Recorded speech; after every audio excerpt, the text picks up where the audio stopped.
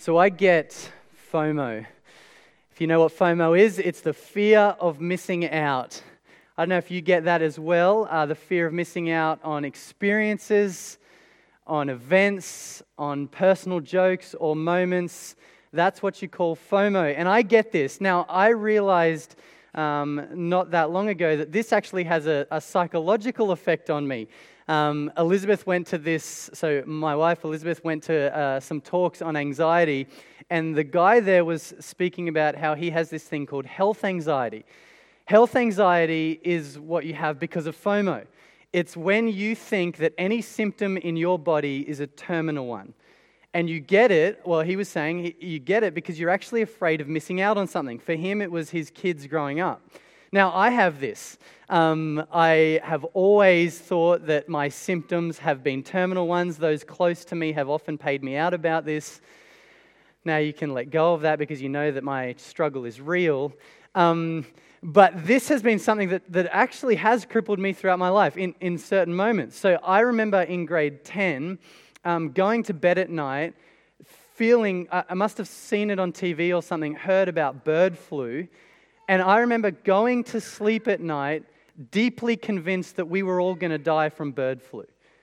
Now, that's kind of funny, but to me, I felt sick to my stomach in that moment. It's this like health anxiety, and this still happens in different ways over the years, and it all comes from my fear of missing out, the fear of missing out on experiences or something else. Now, I know that this morning I'm not alone, that FOMO isn't the only thing that I have here, that some of us have here, have this as well, the fear of missing out. But even if you don't have this fear this morning, I also recognize that I'm not alone. Because if you don't have the fear that I have, the reality is that even still this morning, all of us here in the world that we live in gather today with some sort of fear. Whether yours is a fear of missing out or a fear of something else, all of us this morning gather here with some deep, dark, different fears. And so this morning we want to ask the question, what is your fear? What are you afraid of? Take a moment and actually think of what your fear is. Is it health? Is it death? Is it sickness? Is it some kind of suffering? Is it something that's internal? Are you afraid of maybe being alone or what other people think of you? Is your fear external and what people can do to you? This morning, we all have fears. You're not alone. All of us have some sort of fears.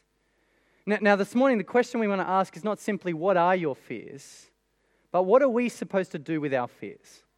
What are we supposed to do with our fears? Are we as Christians simply meant to just not speak about it and move on with our lives? Are we supposed to pretend like they don't exist? Or what are we supposed to do with our fears? Well, as we get into this passage, what we see in Mark chapter 4 is we meet real people in a real time and place in history. We get their eyewitness accounts, and they have real fears. And what we see is that Jesus addresses these fears and speaks into these fears. And as we gather into this passage, as we look into this passage, we see what we can do with our fears as well. So if you have your Bibles there, let's pick it up from chapter 4, verse 35. And what we see in these first couple of verses is that Mark sets the scene for us. Verse 35. That day when evening came, he said to his disciples, "Let us go over to the other side." Leaving the crowd behind, they took him along just as he was in the boat. There were also other boats with him. Now here the scene is set for us. It's the same day that Jesus has just done all his teaching that we saw last week, where he spoke about big things like the king and the kingdom and his parables, right? It's the same day. This is the picture for us, and it's Jesus' idea at the end of that day to get in the boat and go over to the other side. It's actually important to note that here. It's Jesus' idea to go over to the other side at night. He could have waited till the next day. He could have waited till it was a nice Brisbane sunny day without much wind. He could have waited till it was the perfect day to go sailing, but he didn't. It's his idea at night to go over to the other side of the Sea of Galilee. That's important to note, and we'll see that as we work through this. So he says to his disciples, let's go. It's at nighttime. There's other boats around. They take Jesus. The scene is set, right? You got that picture in your head?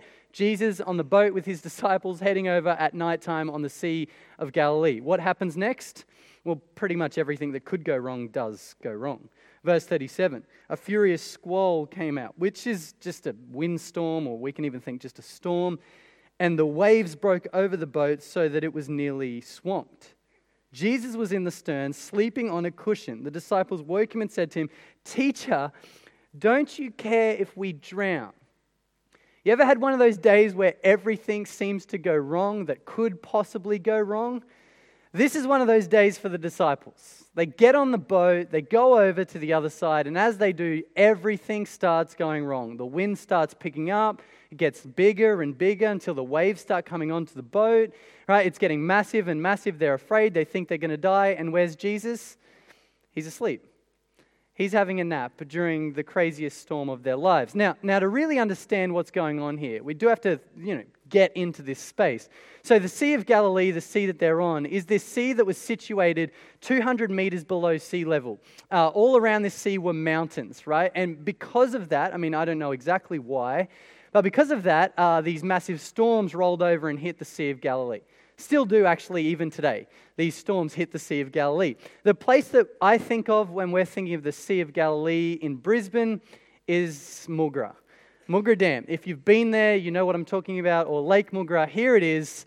You've got that dam or the lake, whatever it is there, the bed of water, and then around it you have all of these mountains, right? That's what Mugra is like.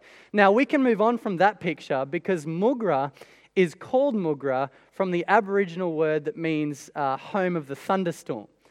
And if you've been to Mugra, you have experienced this before, that there are just storms pretty much constantly at Mugra. None bigger than the one that we had at the end of last year on our youth camp. So the girls went out, were tubing and skiing, having the time of their lives. They come back. The boys go out to tube and ski. Maybe it was ironic or whatever else, but then the clouds started rolling over the mountains. So we decided to go in. James dropped us off, quickly took the boat back. And then what happened next was the craziest storm I've ever seen in my life.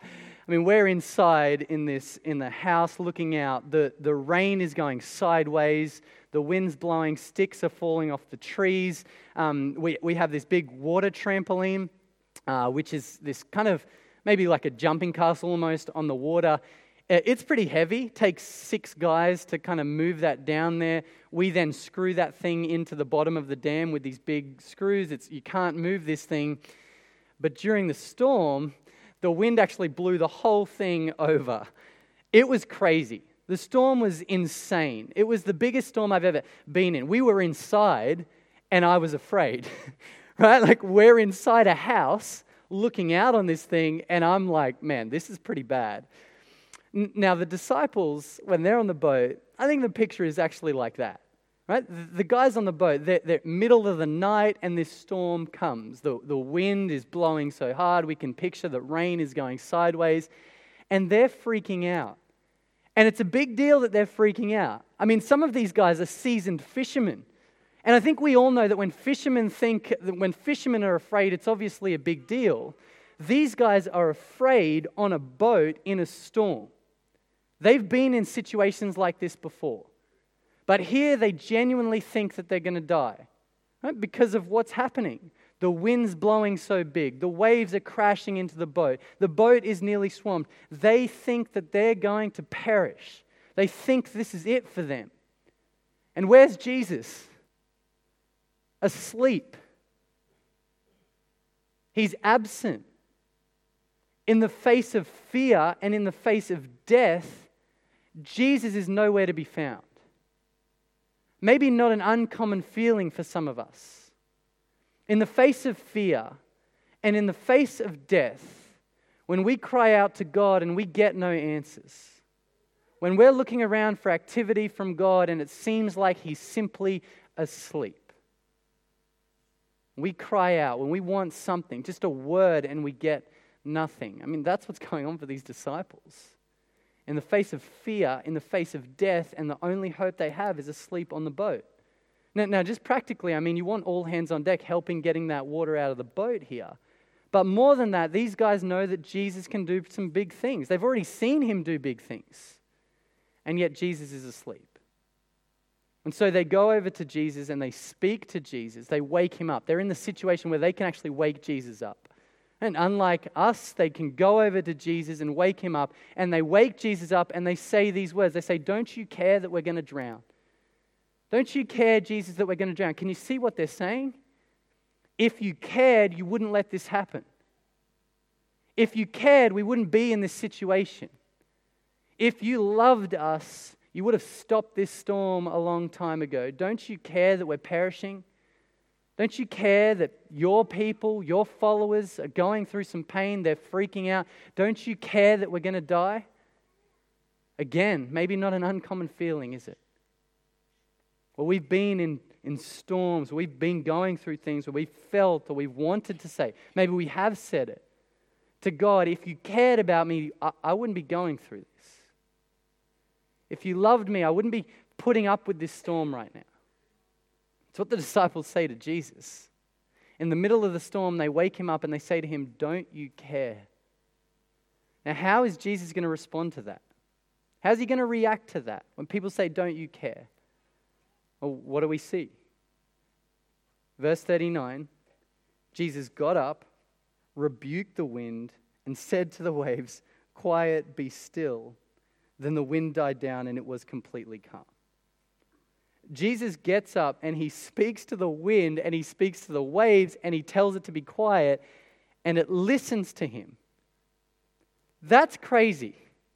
Like, I don't know if you've ever been in that situation where you've told wind to just settle down, where you've told the waves to chill out for a bit. I mean, that's what I said at Mugra. I'm like, man, I wish this storm would just stop for a moment. I wish it would just calm down. You know what happened when I said that? No, I mean, I wish I could say like it calmed down and it was glassy and we went back out and skied, but that didn't happen. I can't do that. No one can do that. And I can't do that, and we can't do that because when we speak to creation, creation doesn't listen to us. But for Jesus, it's different. He speaks to the wind and he speaks to the waves, and they have no choice but to listen to him. Because what Jesus is doing here is showing us something that he's already said. He's showing us that he's God.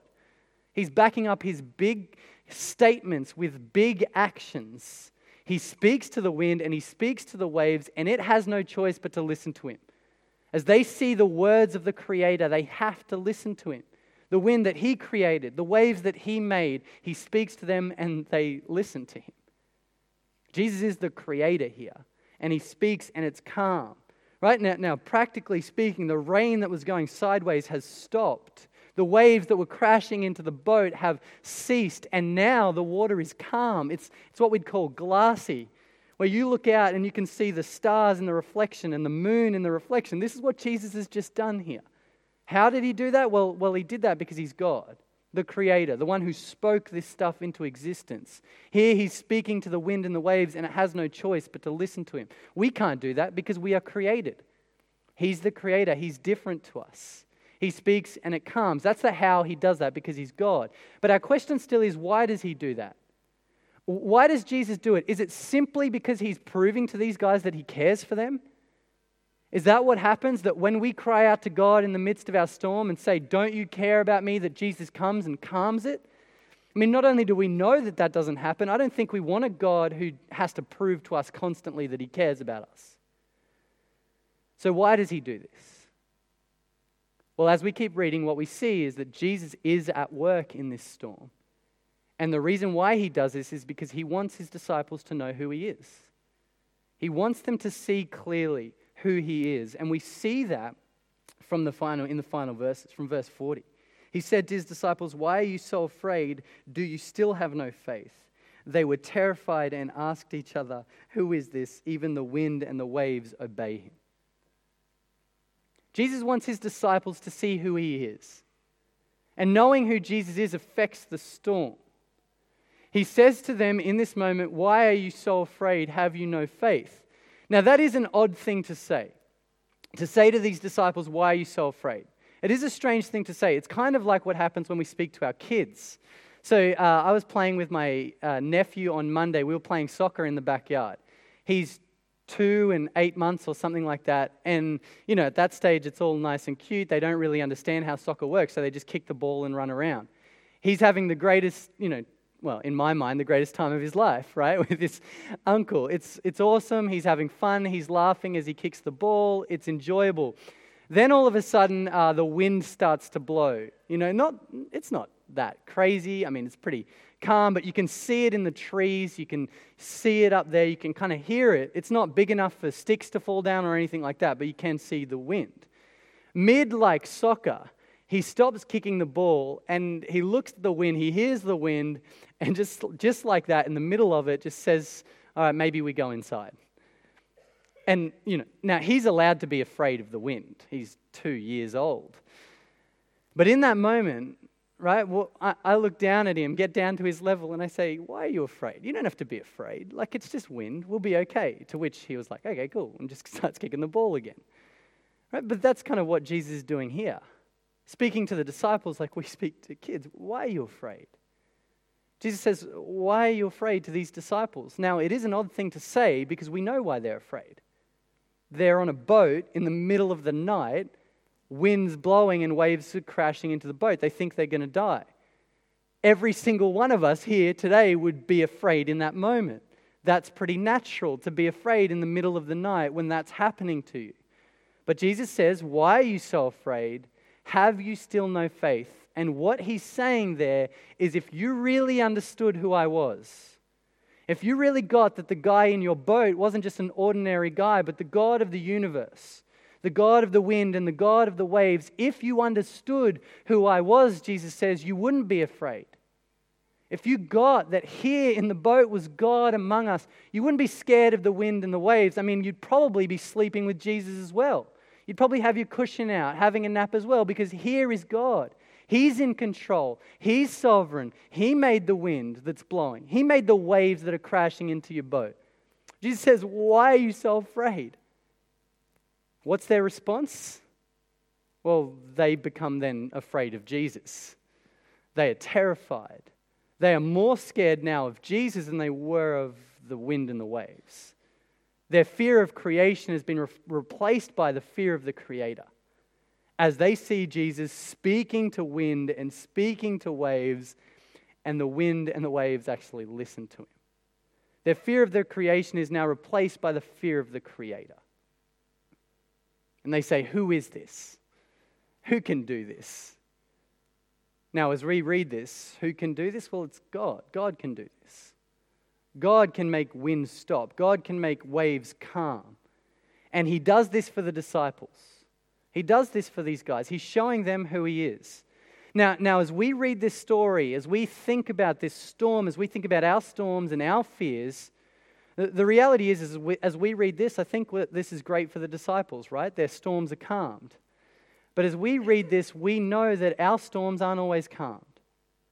As we read this, we understand that our fears aren't always answered like this because we've either been in situations or watched situations where people have cried out to God and he hasn't done anything. So again, the question for us is, what do we do with our fears? What do we do with our storms? What do we do when we're in the place of the disciples and Jesus isn't seemingly answering us? Well, from this passage, what we see is that there are three things that we can see from this passage. Three things that help us with our fears and help us in our storms. And here are those three things. The first is that God is sovereign. The second is that God is there. And the third is that God is good. God is sovereign, God is there, and God is good. The first thing we see is that God is sovereign. In the storm, God is still sovereign. God is still in control. He is the one who the wind and the waves have to listen to. The God of the universe is sovereign. He's the one who's in control. Now, he's the one who controls everything. He controls the universe. He's sovereign over everything. He made everything. Nothing shocks God.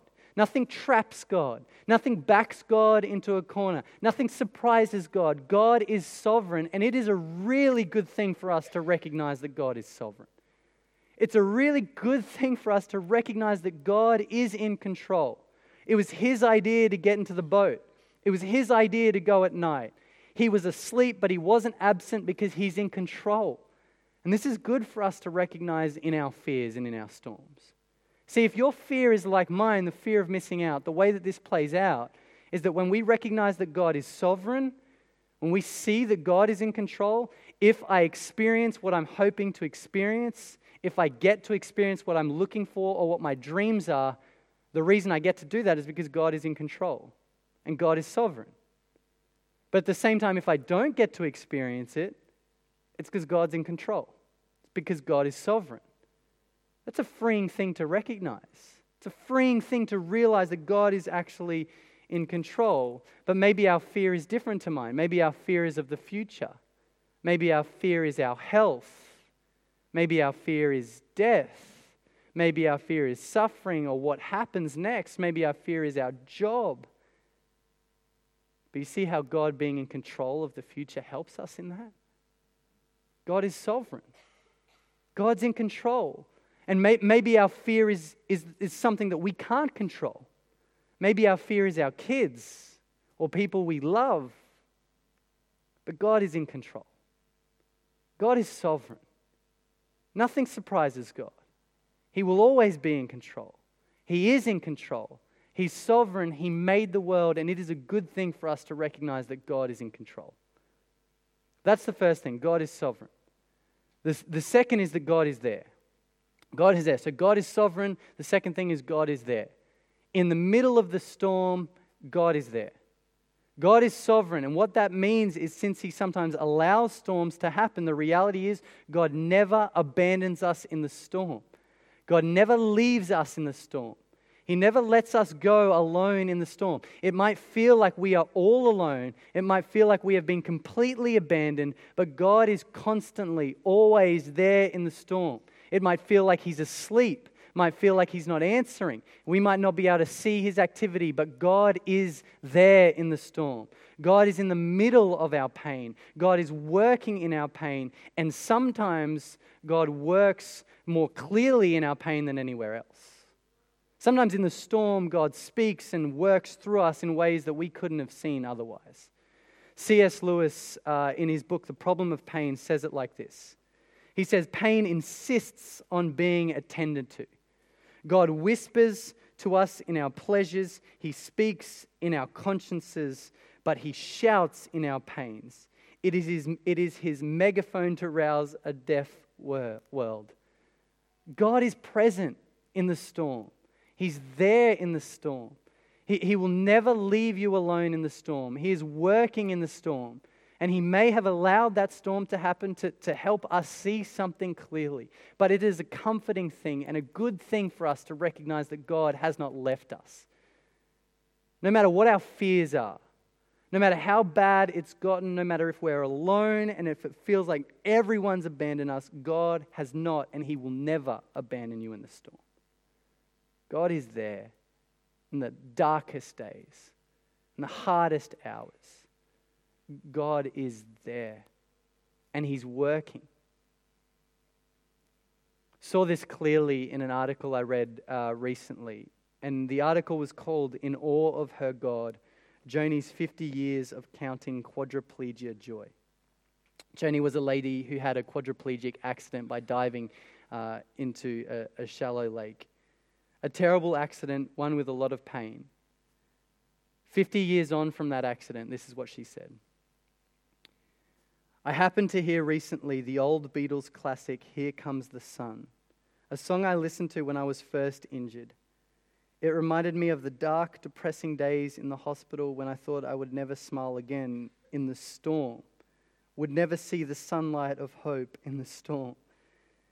And now 50 years later, I still find myself thinking, how in the world did I ever make it? But here I am, living in the joyful hope as though it were sunshine. How did that happen? Here's how. Day after day, month after month, year after year, I simply cast myself on Jesus. I clung to His name, crying out constantly, "Oh Jesus." God is there in the storm. God doesn't promise us storm-free lives, but He does promise to be with us in the storm. He will never, ever leave you alone in that. It might seem like He's asleep, but we can see from His word, the promise is He's there. He's with us in the storm. The first thing is God is sovereign. The second is God is there. And the third thing is that God is good. We see this actually in a really interesting way throughout this passage. The way that Mark records for us is an eyewitness account, but he sets it up for us that actually echoes something from the Old Testament. The story of Jonah in the Old Testament is one that has a lot of similarities between this passage. In Jonah, he gets on a boat like Jesus gets on a boat. A storm hits in the same way that it hit in Mark. The sailors on the boat in Jonah think they're going to die, as the disciples thought they were going to die. And where's Jonah? He's asleep on the boat, as Jesus is asleep on the boat. The only main difference seems to be in how the storm stops. In Jonah, the storm stops as Jonah gets thrown headfirst into the storm. If you know the story, and you can read the story, he gets thrown into the storm, and that's how the waves and the wind stops. In Mark, it doesn't stop like that. Jesus actually speaks to the storm, and it stops. That seems like the main difference. However, as we take a step back from this passage, if we see this in light of the whole book of Mark, what we actually see is that Jesus, like Jonah, went headfirst into the storm. Jesus, like Jonah, went headfirst into the ultimate storm to calm those waves. Jesus went headfirst into the ultimate storm of sin and death that couldn't just destroy us but could take our eternity. Jesus went headfirst into this as he went to the cross. And as he hung on the cross where he was brutally killed, where he was publicly shamed, where the Father turned his face away, Jesus went there for a reason. He went headfirst into the ultimate storm. He died to take our place. He died to calm the waves of sin and death. And as he died, Jesus said, "It is finished." And what he was saying was that the waves and the wind were calmed. Death lost its sting. Sin lost its power. Jesus went headfirst into the ultimate storm to calm the waves that were coming for us. And as Jesus went headfirst into this storm, what we see is that he's good. God loves us. We see this. We see God's love for us in this. While we were still sinners, Christ died for us. You want to see God loves you? You have a question, how do I know if God loves us? We look to the cross. And at the cross, we see a God who cares. A God who cares about us. Right? You can see now the disciples' words. Don't you care that we're going to drown? The whole reason Jesus came is because he cares. He loves us. He's good. And he defeated the ultimate storm so we could have ultimate calm. Maybe not here and now, but he's good and he promises us. And in the storm, we can see that he's good, and it brings us a comfort that he's good. That despite our present situations, God is still good. God is sovereign. God is there, and God is good. God is sovereign, God is there, and God is good. In the presence of our fears, in the presence of our storms, fight for these words. Remember these words. Remember these things about our God. He is sovereign. He's in control. He knows what's happening. Nothing has surprised God. He is there in the darkest storm. In the loneliest hour, he's there. He's with us. He's not asleep. And he's good. No matter what happens, he's good. God is sovereign. God is there, and God is good. Fight for this. Hold on to this. This is our hope. God is sovereign. He's there, and he's good. In a moment, we're going to sing a song called No Other Name. And in this song, it is all about, despite the fact that we face storms, it's all about how since Jesus has gone through this ultimate storm, how even in our storms here and now, we can still cry out. We can still hold on to his name. He is our hope in the darkest night. He is our broken soul's delight. There's no other name but Jesus. He's our strength to cast out fears. God is sovereign, God is there, and God is good. Let's hold on to this. Let's fight for this. It's ours. Let's pray. God, we celebrate the fact that you are sovereign and in control, that you are in our storms, that you are in whatever we're going through, that you will never leave us, and that you are good. Lord, we know that you don't promise a storm-free life. We face that. We go through suffering. But what a hope we have in Jesus, who went through that ultimate storm, so that we could know that one day there will be a place for us where there will be ultimate calm. Help us keep our eyes fixed on this. Help us remember that you are sovereign, that you are with us, and that you are good. We pray this in Jesus' name. Amen.